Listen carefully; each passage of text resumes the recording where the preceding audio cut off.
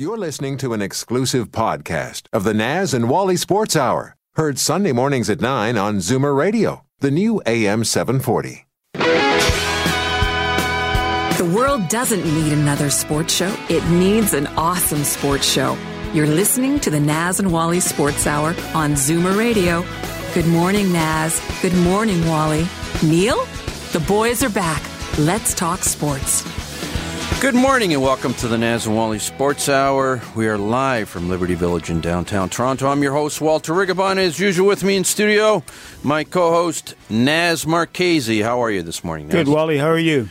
Good. A nice, safe drive this morning. A little chilly this morning, but at least didn't take my life in my hands driving down the DVP this morning, like a lot of Sundays in the last couple of months. So, kind of sunny out there. Days are getting a little bit longer. Moods seem to be getting better, and we're all getting tired of winter. So, hopefully we'll get some warm, sunny weather soon. I hope so.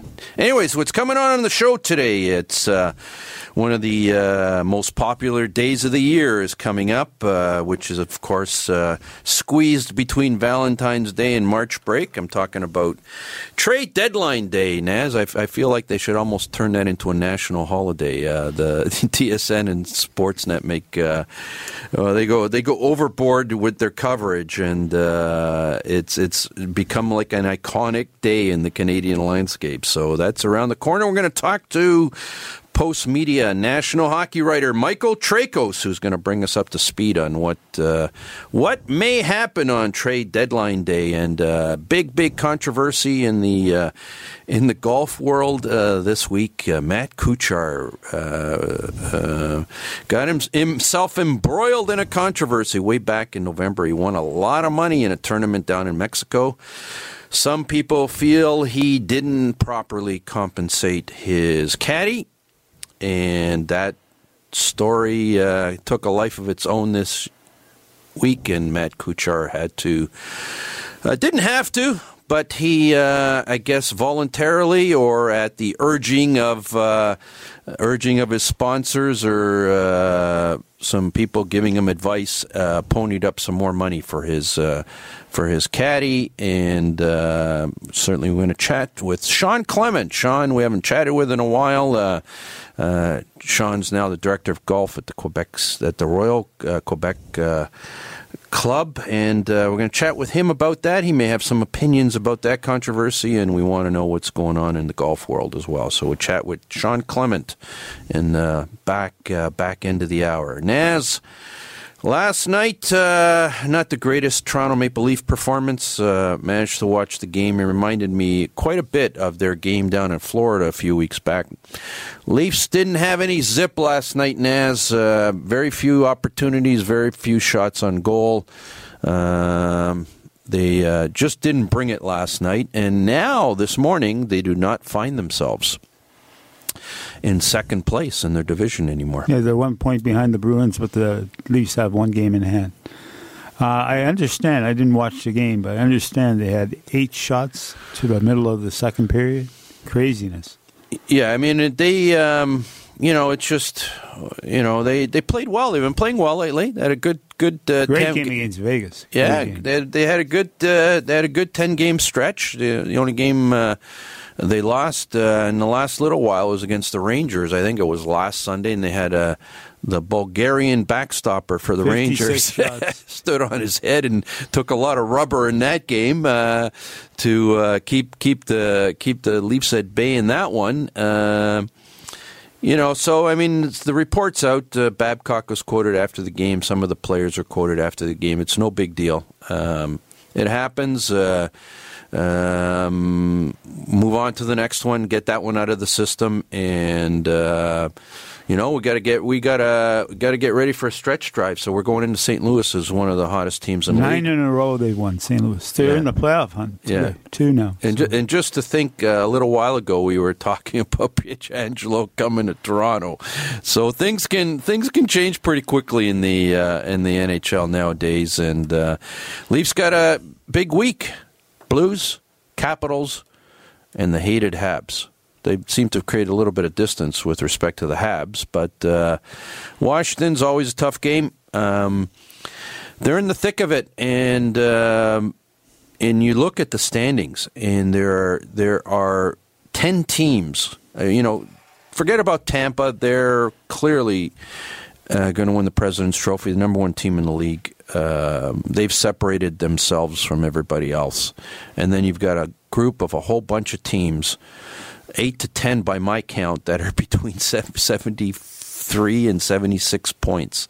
So it's going to be a mad scramble to the finish line.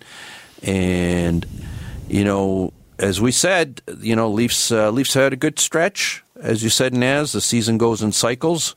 I'm not putting too much into last night's game, other than the fact that, thankfully the Leafs don't have to meet the Coyotes in the playoffs unless it's the Stanley Cup final. They can't seem to beat these guys. They're be at home too.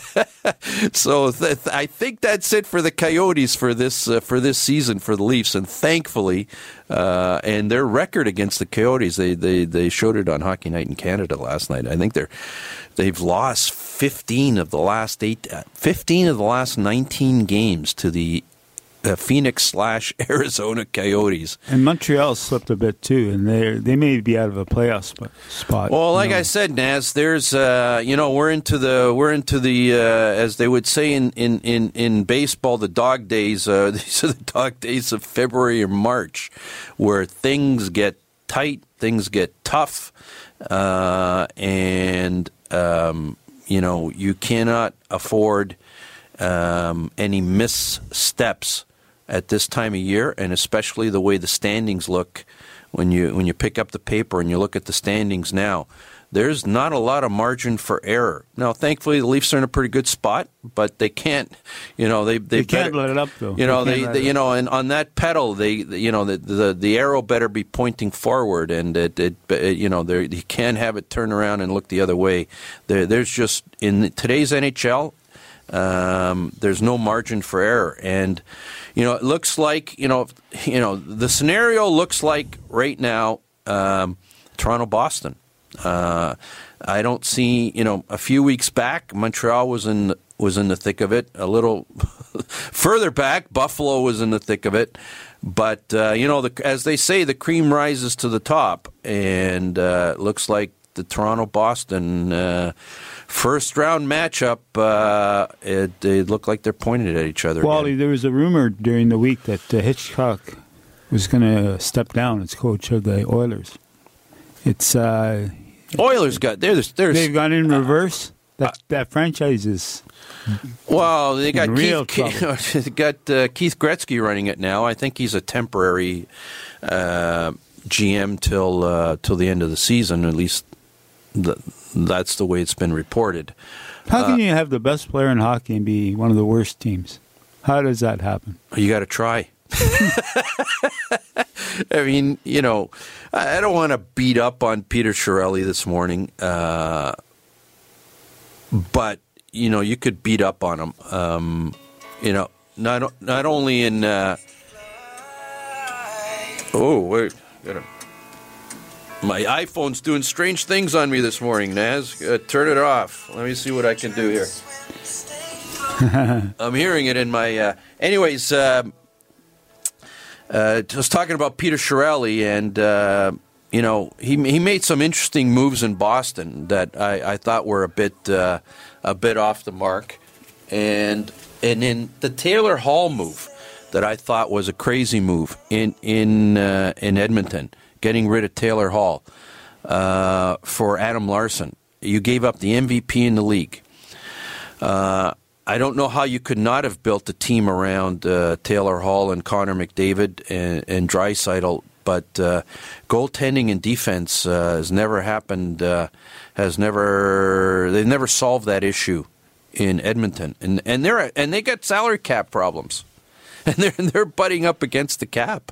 So they may be getting the first pick in the draft again this summer. Well, it's quite possible. So I said we weren't going to beat up on Peter Chiarelli. I guess there's no other way of addressing that problem. It was not entirely of his making. He inherited a certain amount of it.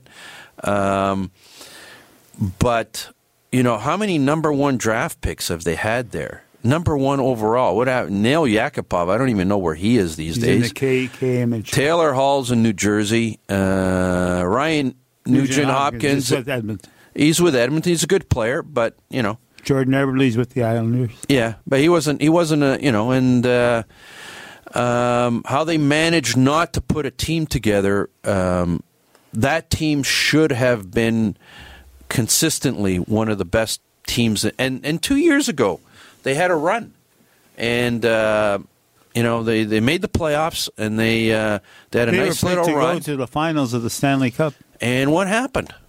What happened? Shouldn't it be interesting what Michael Traikos has to say about that? Let's certainly ask him that question, and we'll see what his thoughts on that. Edmonton's gone one way, Calgary's gone the other way. Leafs, interesting. Before we go to break, what they may have in mind for the trade deadline. Does Kyle Dubas stay pat? I think he stays pat. I really do. I don't think they're going to add any. If they add something, they're going to add depth forwards, like fourth liners or something. Well, you can't. I don't see any scenario where they substantially change. The key cogs of the team. Whoever's going to be brought in is going to be a fill-in piece, like you say, Naz. The conventional wisdom is some grit somewhere. Not so sure you're going to find anybody else on defense. I'm not sure it's always nice to have more defensemen. I don't know what's available and what you'd have to give up. My gut instinct tells me Dubas is not willing to give up anything other than he's not giving up another first rounder somewhere down the line, maybe a prospect here or two, or a third or a fourth or a fifth or something like that. And then the proverbial sandpaper and grit up front, and you got to squeeze that in somewhere in your lineup, presumably on your third or fourth line. I can't see them doing anything other than that. I think they stay pat. And you know what? They could win the Cup without being a classified heavy team. They could win. Montreal Canadiens back in the 70s weren't a heavy team. No, but okay, Naz. But they had some guys. Exactly. You know what? When you were going over the blue line, Larry Robinson, and Lambert and Mario Tremblay. They weren't dirty players or tough players. But they were gritty in the sense that they had a nose for the puck. They wouldn't back off. They'd make their physical presence known, not necessarily with their fists, because that's not the way the game is played. But they need, there's so many cliches in hockey, so let's use a couple of them. But they were classified as a fire wagon team. Well, of course they were, because I had Lafleur and Shutt and Lemaire, but they also had the guys that were protecting those guys, because you had to in those days. Because when one of the big series of the 1970s, and just to digress here just a little bit, the most influential hockey series of the 1970s was when Montreal beat the Philadelphia Flyers in the Stanley Cup Final, 1976. The Flyers had beat the crap out of everybody for a couple of years and won the Stanley Cup, had beaten the Bruins, had beaten the Sabres. The infamous New Year's Day game, their going home game against the Flyers. And it was a battle of styles between the Habs and the Flyers. And the Flyers were just, you remember those series they used to have against the Leafs? They were physical assaults more than anything else. And the Habs beat the Flyers, I think, 4 straight that year in the Stanley Cup Final. Reggie Leach won the Conn Smythe that year, and it was a changing of the guard that it was talent now. It was the Lafleurs and the Schutts and the Lemaires and the Mondus and those guys. Those guys couldn't have done it without the Larry Robinsons and the Pierre Bouchards and the tough guys. And the most significant play of that series, sorry, Naz, I'm going back in time here. I'm sure you remember it well. When Larry Robinson took Gary Dornhofer out on the boards, and they had to bring the repairman out to nail the boards back into place. That just changed. To me, that changed hockey.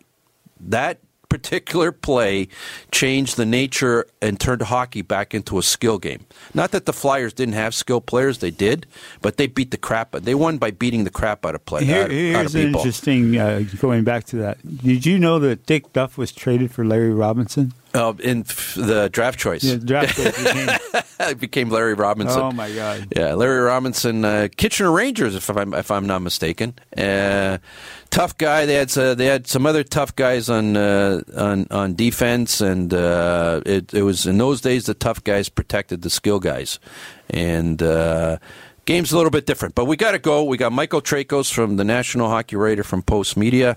We got to talk to him about trade deadline day. It was a rainy day in Pizzaville when we received this letter. My marriage is in a rut. Can you help us spice things up? Yes. Get the gourmet special. 2 medium gourmet pizzas for just $24.99. He loves Canadian bacon, so he'll order a deluxe. She can order the Italian because she loves the hot Italian sausage. Everyone's happy. Pizzaville Stone-Baked Pizza. Fiercely Canadian. Authentically Italian. There's an old saying, entrepreneurship doesn't build character, it reveals character. Entrepreneurs learn to trust a person by trusting people. The law firm Rigabon Carley understands this. They know all about entrepreneurs because they work for them every day. They've earned their trust. They know that when it comes to meeting the legal and business needs of entrepreneurs, good enough is not enough. Rigabon Carley, the intelligent choice. Steele's Paint in Woodbridge, an enormous 20,000 square foot superstore that carries nothing but the best. Superior staff, superior advice, superior selection, superior everything. When you have a really tough job to do, they can knock it down to size. They'll show you how to get it done right, and because they only sell the best of everything, you'll get it done to last. That means superior satisfaction. Steele's Paint, 4190 Steeles Avenue West in Woodbridge. The best. This is Daryl Sittler for Alta Infinity in Vaughan. I've worked with some pretty great teams over the years, and the staff at Alta ranks among the very best. Expert sales, superior service, and the largest selection of Infinity cars and SUVs in Canada, and the most competitive pricing anywhere. It's no wonder that Alta has been an all-star performer for well over a decade. Visit AltaInfinityWoodbridge.com, or better yet, drop by the number 7 Auto Mall at the corner of Martin Grove and Highway 7. Experience the difference that makes Alta Infinity the captain's choice. They're not here to be nice. They're here to be right. The boys are back. The Naz and Wally Sports Hour on Zoomer Radio. Good morning and welcome back to the Naz and Wally Sports Hour. We are live from Liberty Village in downtown Toronto on the new AM 740. Downtown Toronto, 96.7 FM. Live video streaming, www.zoomerradio.ca. We're pleased to welcome back to the Naz and Wally Sports Hour National Hockey Writer for Post Media, Michael Traikos. Good morning, Michael. How are you this morning?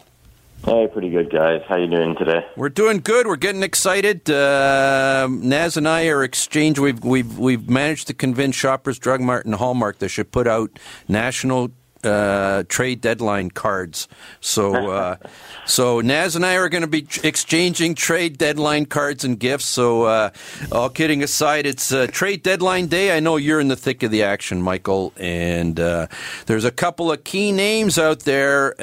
First of all, we'll talk about some of the key names, and we bring it always back to the Toronto Maple Leafs. Matt Duchene, Mark Stone, where are they going? Not going to Toronto. We can't afford them. No, and I don't think you need them. And I think the Toronto Maple Leafs have already done their shopping. Do you see an active trade market at trade deadline day this year, Michael? Sometimes we get all excited. Analyze it for us. Yeah, I think it's going to be active. In regards to the Leafs, I don't think it's going to be totally active. You might see sort of a fringe move where they either get a depth center for the fourth line, something like that, or they get another defenseman just barring injury or whatever. I think they got just another body back there because I think that's the last thing you want. They're covering a series with the Sabres, or a playoff run with the Sabres in 05-06, where that team was headed to the Stanley Cup final, but over the course of 3 rounds, they lost like a defenseman almost every week, where they were just decimated by the end of it. And I think that's in the back of every GM's mind, is that And then you look at the Toronto Maple Leafs. I think they've lost the fewest games, man games, to injury of any team in the NHL. So I think they're going to get some depth, but I don't think they're going to be in the market for either a Duchesne, a Stone, a Panarin, or even a Wayne Simmons or Michael Furland, to be honest. But in terms of the active market, I think there's a lot of teams like Pittsburgh, Boston, Nashville are going to be in on those names that I just mentioned that you're talking about as well. There's a lot of players out there that are headed to UFA, unrestricted free agency. So a lot of rental names that typically wouldn't be available, I think, in any other market. And it's going to be interesting to see how teams improve their rosters, at least on paper, after that deadline. I think one of the things that Toronto Maple Leafs did that was so smart was that they got Jake Muzzin in well before the deadline. So by February 25th, this guy will have played, I don't know, maybe like 8 games or so, maybe almost 10 games. And, whether he's on the left side or the right side, I think there's going to be a comfort there. Whereas a lot of these guys who come in on February 25th, it might take them a couple of months maybe even to get acclimated. So we'll see how it turns out. But I don't think the Toronto Maple Leafs are going to be worried about keeping up with the Joneses, so to speak. Michael, who's going to be the most active team at trade deadline, do you think? I got my money on Nashville. And just because David Poile is one of those guys that loves to swing for the fences at this time of year, it seems like. And you look at that team, and goaltending-wise, there might not be a team that's got better set of 2 goaltenders. Defense, what can you say about a team that's got Subban, Yossi, Matthias Ekholm, Ryan Ellis? Like, there's no holes back there. Where there is some some concern is that they don't have the horses up front. Like after Ryan Johansson, Philip Forsberg, and Victor Arvidsson, I think there's a talent drop off. I don't think Kyle Turris has been the player that they expected him to be, and I don't think they're getting that secondary punch that they need. Really, that secondary punch has been coming from the back end. So I imagine that they're going to get one of either Duchesne, Stone, Panarin, whoever. They're going to get maybe even 2 players up front. And so that, in my mind, I'm talking about the West, it comes down to, I think, Winnipeg, Nashville, and San Jose. And right now, I think Nashville needs to beef up their forwards before they can kind of be considered a Stanley Cup contender. Michael, what happens with the Oilers? What are they going to do? What can they do? Like they traded Cam Talbot, and I think that was the one piece that they had. I think, all eyes, I guess, are going to be on Jesse Puljujarvi, the kid that they drafted, was it 4th overall, the same year that the Leafs got Matthews and Winnipeg got Laine, and he hasn't worked out. But at the same time, I just wrote about Dylan Strome earlier in the week, and, that's the danger. You trade Dylan Strome, Arizona does, because he's just not working out and they get impatient. And when you see him, he's lighting it up now with the Blackhawks. He's basically a point-per-game guy ever since he got to Chicago. And, Edmonton, I think, is probably considering the same thing now with Puljujarvi, where he's just not working out. But you trade him now, you're not going to get value for him. And you run the risk of, if he sends to Carolina. So, and that's one of the rumored destinations. Well, he's got a history of playing with Sebastian Aho. This guy could light it up as soon as he gets there. All of a sudden, he's in a top 6 role, and he doesn't have that pressure that he might have had in Edmonton. And there's another trade that's kind of blown up in your face. But other than that, what do you do if you're Edmonton? You can't trade Milan Lucic. No one's taking that anchor of a contract. The guys in the back end aren't getting moved like Chris Russell. You're really set there with the Oilers, where you've made your bed. Now you got to sleep in it until those guys either come off the books or you're allowed to buy them out of their contracts. But I don't envy the position that Keith Gretzky and Bob Nicholson are in right now, because it's almost kind of like a waiting pattern. You've got the guys. It's just a matter of be patient, and how you're patient in that kind of market. Interesting about this year, and I want to get your take on it as well, Michael. Is there seems to be doesn't seem to be that many teams that are completely, at this point in time, out of a playoff run. Some of them have come on. Carolina's come on. St. Louis. St. Louis has come. I mean, we were on the show, Naz and I were just talking about this earlier. The rumor, what was it, about a month and a half ago, that they were going to be moving Pietrangelo to the Leafs? You guys, I think, were questioning me, or maybe someone else was on the radio, I remember. Hey, should the Leafs go after Pietrangelo? Yeah. There's a chance that Traikos could come to this team, and I'm thinking, okay, 6 weeks later, the team is the third best team in the Central Division. Yeah, I mean, it's just a run. It's a run to the finish line this year. I mean, I pick up the paper and there's 10 teams, or 8 to 10 teams that have between 73 and 76 points, like obviously spread throughout the whole league. And then you've got other teams like Carolina and St. Louis coming on, and you got Columbus, who, they're talking about moving out Panarin and Bobrovsky, but they're not out of it. So how does a general manager make that decision? Is your sense there's something different this year? It's going to be real tough, because how do you tell your owner, like you said, that you're out of it, that you're going to be a seller, that you're going to be discarding players that are going to get you into the playoffs for the good of the long term, when that owner's saying, yeah, but 2 home playoff dates, man. I got some money in the bank. How do you do that? And you're right. Any other year, a lot of those teams, like in Edmonton, the Chicago, even Anaheim, like they fire Randy Carlyle, and at the time, I think they're only like 5 or 6 points out of a playoff spot, and that team has lost like something like 22 of 28 games or something. It's incredible. It's incredible. As of today, the Pittsburgh Penguins aren't in the playoffs. Yeah. And how can you think Sidney Crosby not being in the playoffs? Well, how would you like to be Steven Stamkos and you win the President's Trophy as the best team in the NHL, and, here you go, first-round matchup, Pittsburgh Penguins who just sneak into the playoffs. I'd rather be where the Leafs are, really. I know. Like, we're talking, a lot of people kind of, wring their hands over the fact that Toronto might have to play Boston again, but you really want to be Tampa and potentially facing the Penguins in the first round? Like, that's not an enviable matchup as well. So, or even like the Islanders, potentially they could face them after winning the division. There's a team that no one would have expected to be in the playoff spot, never mind a division leader. So, the standings are kind of kooky this year. And over in the West, it's been a snail's race where no one seems to want to win it.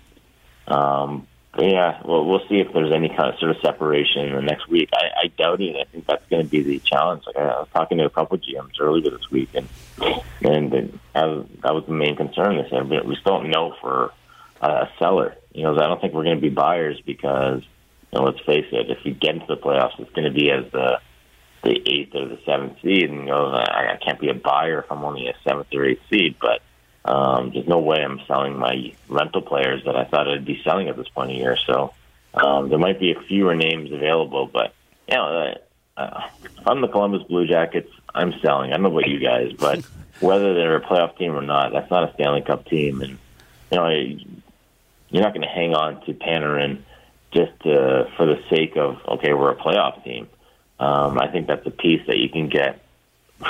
Forget about just the first round pick. You're getting a first round pick easily for him, but you're also getting a top-end prospect and quite possibly like 2 decent roster players. Like, that's a package I don't think Jarmo Kekalainen and the GM there can pass up. So I'm real intrigued to see if they've got the kind of chutzpah to kind of actually go through with it and make that hard decision of trading either him or Bobrovsky. It will be interesting to see what they do. Yeah, it would be interesting to see if Columbus would make a trade and then try to land Duchesne or Stone in the same breath. That would be an interesting move. Yeah, that would be interesting. And that's the thing. What I'm hearing is Columbus, if they do trade Panarin, it could be to a non-playoff team. Like, it could be to the Rangers or the LA Kings. And if that's the case, maybe it's just one of those kind of hockey deals, and both teams sort of get better, and maybe the Islanders not going to be any worse for wear if they get a couple roster players along with it. But one of the deals I've heard is to the Islanders, actually. And, if they can get a guy like Anthony Beauvillier to go along with maybe a first-round pick and one of their top prospects, and that's a team that has drafted real well in the last couple of years, that could be a real good trade that Columbus just can't turn down. We're talking to Michael Traikos. Michael, I know you spend a lot of time in press boxes and that type of area, so you get a sense of who's coming to the games and which other scouts and which other GMs are floating around. And there was this talk a few weeks back of the Leafs and the Carolina Hurricanes were doing a tango dance with each other. So a lot of the Hurricanes staff or management was seen at Leaf games and vice versa. That seems to sort of died down, and the guy that was in the people were talking about was this Michael Furland. Is that conversation dead, or is you still seeing some of that activity? Well, it kind of goes back to what we were just talking about. I think that with Carolina surging up the standings, I think all bets are off in terms of who they might be or would have been sending to the Leafs or any other team. At one point, I heard the names like Dougie Hamilton and either Brett Pesce as well, in terms of a defenseman possibly going to Toronto or somewhere else. And like I said, it's tougher to make that deal. I know Tom Dundon, their owner, has been very vocal in the sense that he wants to be in the playoffs, and he doesn't think it's acceptable that this team has missed so many years. And I think there's a lot of Vegas effect going around the NHL where owners look at what the Golden Knights were able to do with sort of a bare bones roster, so to speak, and now they're saying to their GM, well, you know what, we've had this team together for X number of years. Well, why is Vegas able to turn it around and get something going right off the start where we can't? So, I don't expect, as long as Carolina's in the mix, that Ferland would be available or any of their defensemen would be available. I know they've been scouting the heck out of Toronto and other games, but I have a feeling those kind of talks have died down of late. Looks like Lou Lamoriello has brought New Jersey Devils hockey back to the Islanders. They play such a great defensive game, and they're number one in the league. That's very surprising. Or Barry Trotz. Yeah, Barry Trotz, yeah. Very surprising. What a turnaround that is. I don't get it, guys. like, hey, how do you lose John Tavares and get better? I think it really is insane. And, all the credit to Barry Trotz, all the credit to Lou Lamoriello, who, he's always a big believer of the logo on the front is a lot more important than the name on the back. And, it's sort of coming true this year. Obviously, the goaltending tandem of Grice and Robin Lehner has been the story of the year for them.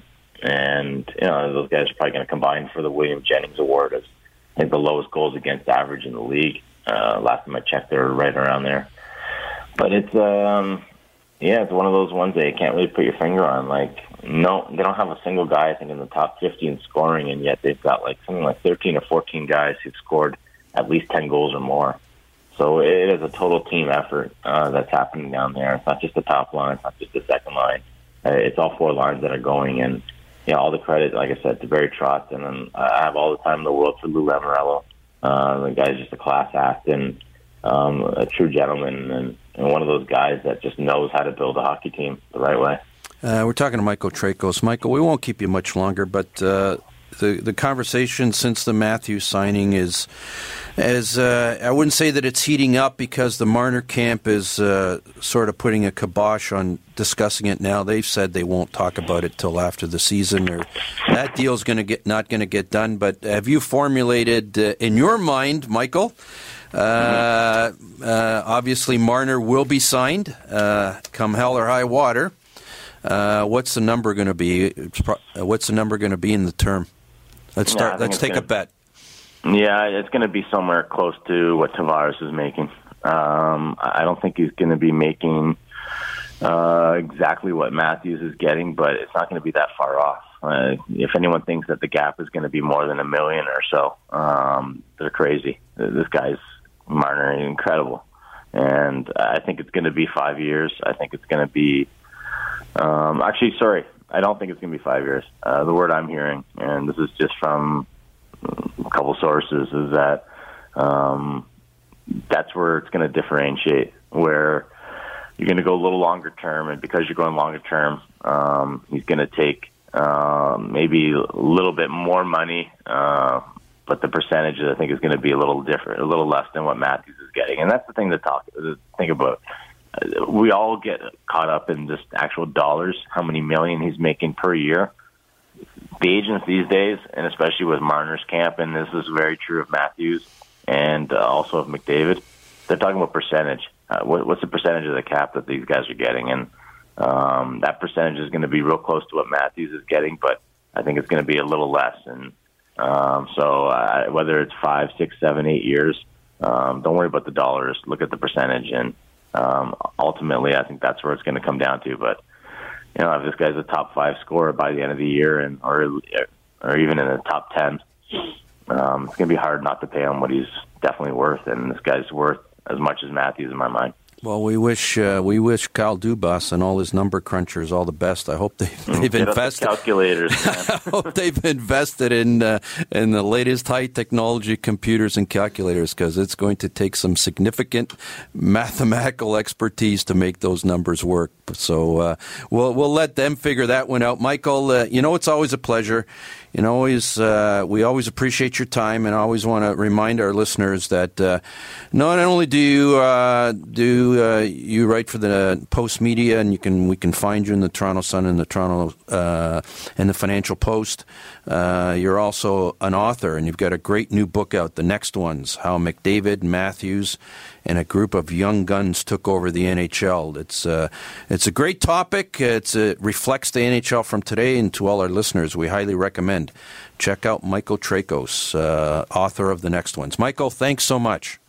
Hey, thanks, guys, and thanks for plugging the book. And, for any Toronto Maple Leafs fan, there's a significant chapter on Nylander, Matthews, and Marner in there. So it tells you how exactly they got from point A to point B, and it's each one's path is significantly different. So. Anyways, Michael, enjoy Canada's next national holiday, National Deadline Day. Trading Deadline Day. I'm going to have to get my card from Hallmark. Thanks, my friend. Appreciate it. Thank you so much. That, of course, is Michael Traikos. Naz, any thoughts on Leafs? Final thoughts on Leafs on National Deadline Day? And I think Michael. I think Michael got it. He sort of echoed what you said earlier, which was we don't see the Leafs doing much. Fringe players they can add. Anyways, it's time to go to break. After the break, we'll be back with Sean Clement, and we'll be talking golf and a little bit about Matt Kuchar, I would suspect. We'll be right back. It was a rainy day in Pizzaville when I realised that, unlike pizza, you can enjoy Pizzaville's authentic panzerotti with just one hand. Pizzaville and its entities, owned in whole or in part, have no interest in knowing what you do with your other hand while you're consuming one of our panzerotti. Seriously. Get 2 authentic Italian panzerotti with cheese and sauce for just $10.49. One for each hand. Pizzaville Stone-Baked Pizza. Fiercely Canadian. Authentically Italian. At Titanium Logistics, we believe that choosing the right shipping company comes down to 2 issues: price and cost. Most prices are competitive, will likely save you money too, but the cost of choosing the wrong company to service your cross-border freight to and from the U.S. and Mexico can be extraordinary. If it's not where it should be, when it should be, that bargain price, worthless. Titanium Logistics. On time, on budget. Call 905-266-3014. Ask for Blair Downey. At 20,000 square feet, Steele's Paint in Woodbridge is Canada's largest independent paint store. Big deal, right? Big deal? Yes. The best brands, the best staff, the best advice, the best of everything. From color matching to brand selection, whether you're a pro or a DIYer, we'll look after you from the minute you walk in to the minute you walk in a second time as a completely satisfied customer. Big store, big deal, bigger satisfaction. Simple. Steele's Paint, 4190 Steeles Avenue West in Woodbridge. This is Daryl Sittler for Alta Infinity in Vaughan. I've worked with some pretty great teams over the years, and the staff at Alta ranks among the very best. Expert sales, superior service, and the largest selection of Infinity cars and SUVs in Canada, and the most competitive pricing anywhere. It's no wonder that Alta has been an all-star performer for well over a decade. Visit AltaInfinityWoodbridge.com, or better yet, drop by the number 7 Auto Mall at the corner of Martin Grove and Highway 7. Experience the difference that makes Alta Infinity the captain's choice. There are 2 ways to argue sports with these guys, and none of them work. The boys are back, the Naz and Wally Sports Hour on Zoomer Radio. Good morning and welcome back to the Naz Wally Sports Hour. We are live from Liberty Village in downtown Toronto. It's time to change tack here, Naz. We're going to get off the ice and talk about some green, the green of golf, and who could be better to talk to about that than our good friend Sean Clement. How are you, Sean? Hey, boys, how you going? We're doing good. You're now the director of golf at the Royal Quebec, and is it any warmer there than it is in Toronto, Sean? Oh, I wouldn't know. We just got about 80 centimeters of snow this week, so we got some good insulation. So you guys are doing well, Sean. It's always a pleasure to hear your voice. Thanks for joining us, and we wanted to wade into a controversy that happened, and we wanted to get your thoughts on it. A controversy that happened on the PGA Tour this week. The event actually happened back in November, and I'm talking about Matt Kuchar, who won a tournament back in November in Mexico. That's it. Yeah, 1.2 about 4 years. Yeah, well, I think he $1.3 million or thereabouts. Didn't bring his regular caddy to that tournament. Hired somebody local, and then apparently he had agreed upon a fee and settled it, and then later on the caddy wasn't too happy about it. Felt he should have been paid more, and that got Kuchar embroiled in a controversy that he finally backed down on this week, probably because his sponsors probably said, fix this and fix it soon, and settled with the caddy for $50,000. Naz and I had a discussion on this, and I'd like off air. Naz, I'm probably in a significant minority. I understand where the majority thinks about this particular issue, and most of the majority is backing the caddy's stance on it. I'm not completely backing Kuchar, but I'm not backing the caddy either. I think it was mismanaged from both sides. But Sean, did Kuchar do the right thing by settling at a higher figure, and did he do the wrong thing by how he handled it originally? Well, I mean, it's you go about your daily business, and I think it's just a wake up call for Matt to be a little more caring about the people around him.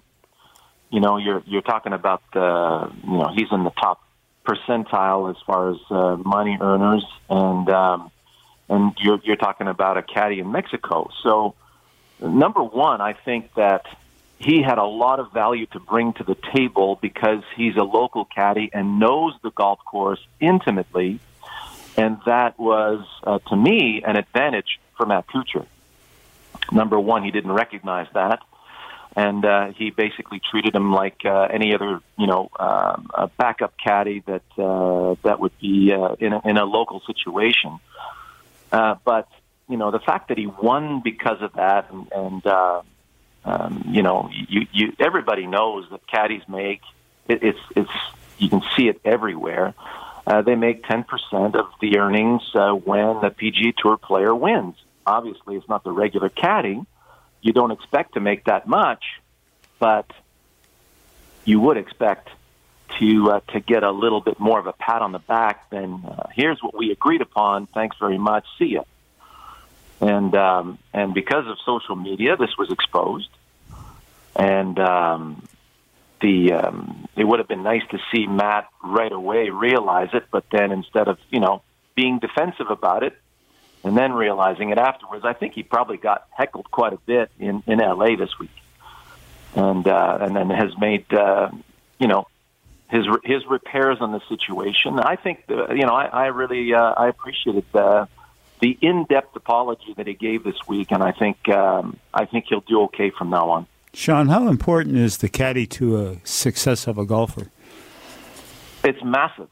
You should see the homework these guys do. I mean, a regular caddy is going to go out and roll the ball from 8 different positions around every possible pin position, so that you don't get fooled by what you see. So there's a lot of local knowledge that you really have to do some incredible homework on. So, I mean, he has to have an intimate knowledge of the golf course and pass on that information to the player. I mean, every relationship of caddy-player is different, but there are some very high responsibilities for a caddy. Talking about and what hasn't come out in the story, and you've in terms of done a good job of explaining the importance of a caddy and somebody's regular tour caddy. What hasn't come out in this story is exactly what this particular caddy would have done to assist Kuchar in winning this tournament. Would it be your sense that without if it had let's assume I had been carrying Matt's bag, right, would Matt have still won this tournament? No. Okay, tell me why.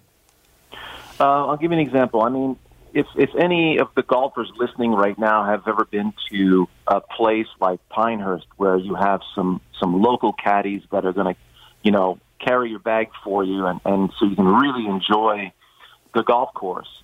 And they're going to tell you off the tee, listen, you need to beat down this side of the fairway, so you're going to tap that pin.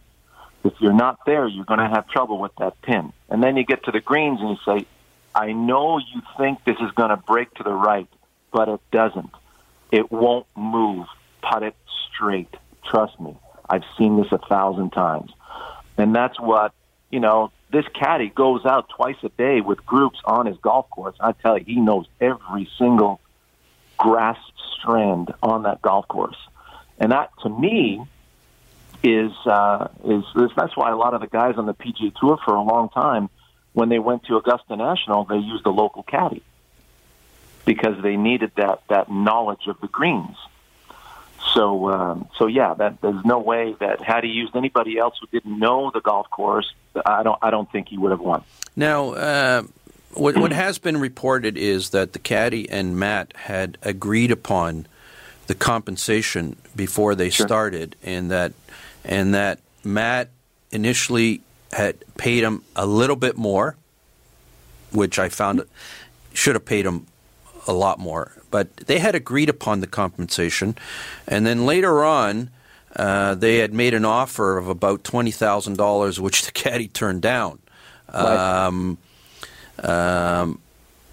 Is this all about Matt taking advantage of a position where there's unequal bargaining power? The fact that they had made a deal is not relevant, is it? Is it just about the unequal bargaining power? Well, I mean, like Matt says, I mean, the caddy makes about $200 a day on a good day where he is. And somebody comes in on the PGA Tour, and you have the opportunity to caddy for a guy on the PGA Tour for $3,000. So you're making more money. That's the offer you get. It's either that or nothing. So obviously he's not going to say no. And then, okay, so you make $3,000 for the week and make or break the cut. You make an extra $1,000 for the weekend, and then a top 10, you make an extra $1,000. To me, that was the caddy being in a position where, I'll take it because this is better than what I would do this week. And besides, because the tournament's here this week, I can't caddy for anybody, so I will take the position. And to me, Matt had a golden opportunity to go, wow, man, I had a chance to change the life of this kid or this caddy and his family and make things better for him and to make a real difference and for helping me. And like, to me, I know that many other caddies or many other players would have handled it differently. And I'm disappointed that the caddy just had $5,000 in his pocket at the end of the week after a $1.3 million win, especially he hadn't won in 4 years. I mean, he should have celebrated that sucker in a huge way. Do you think the caddy was aware of the compensation for other caddies in the PGA on the PGA Tour?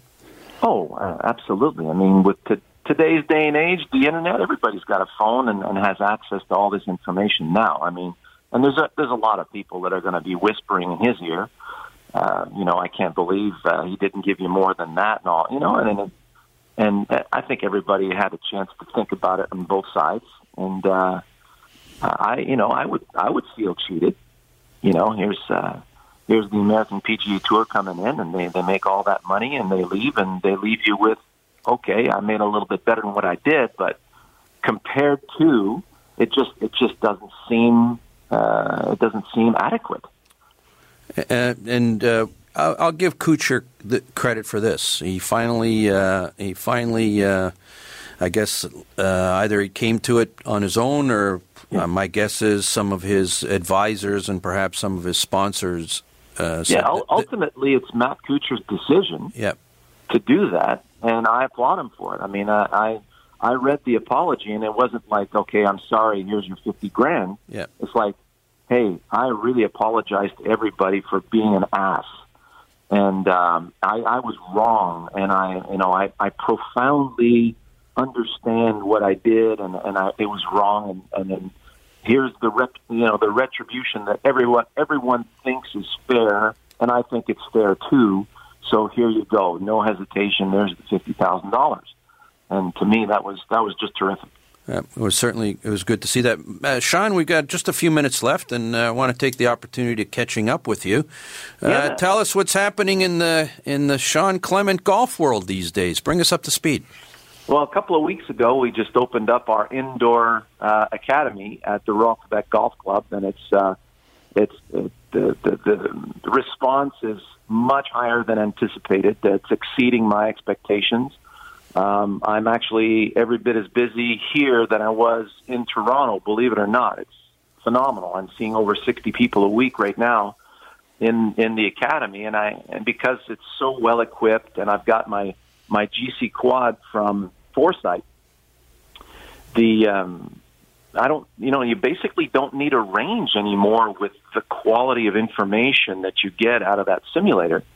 And I got people coming in from all over Canada and the U.S.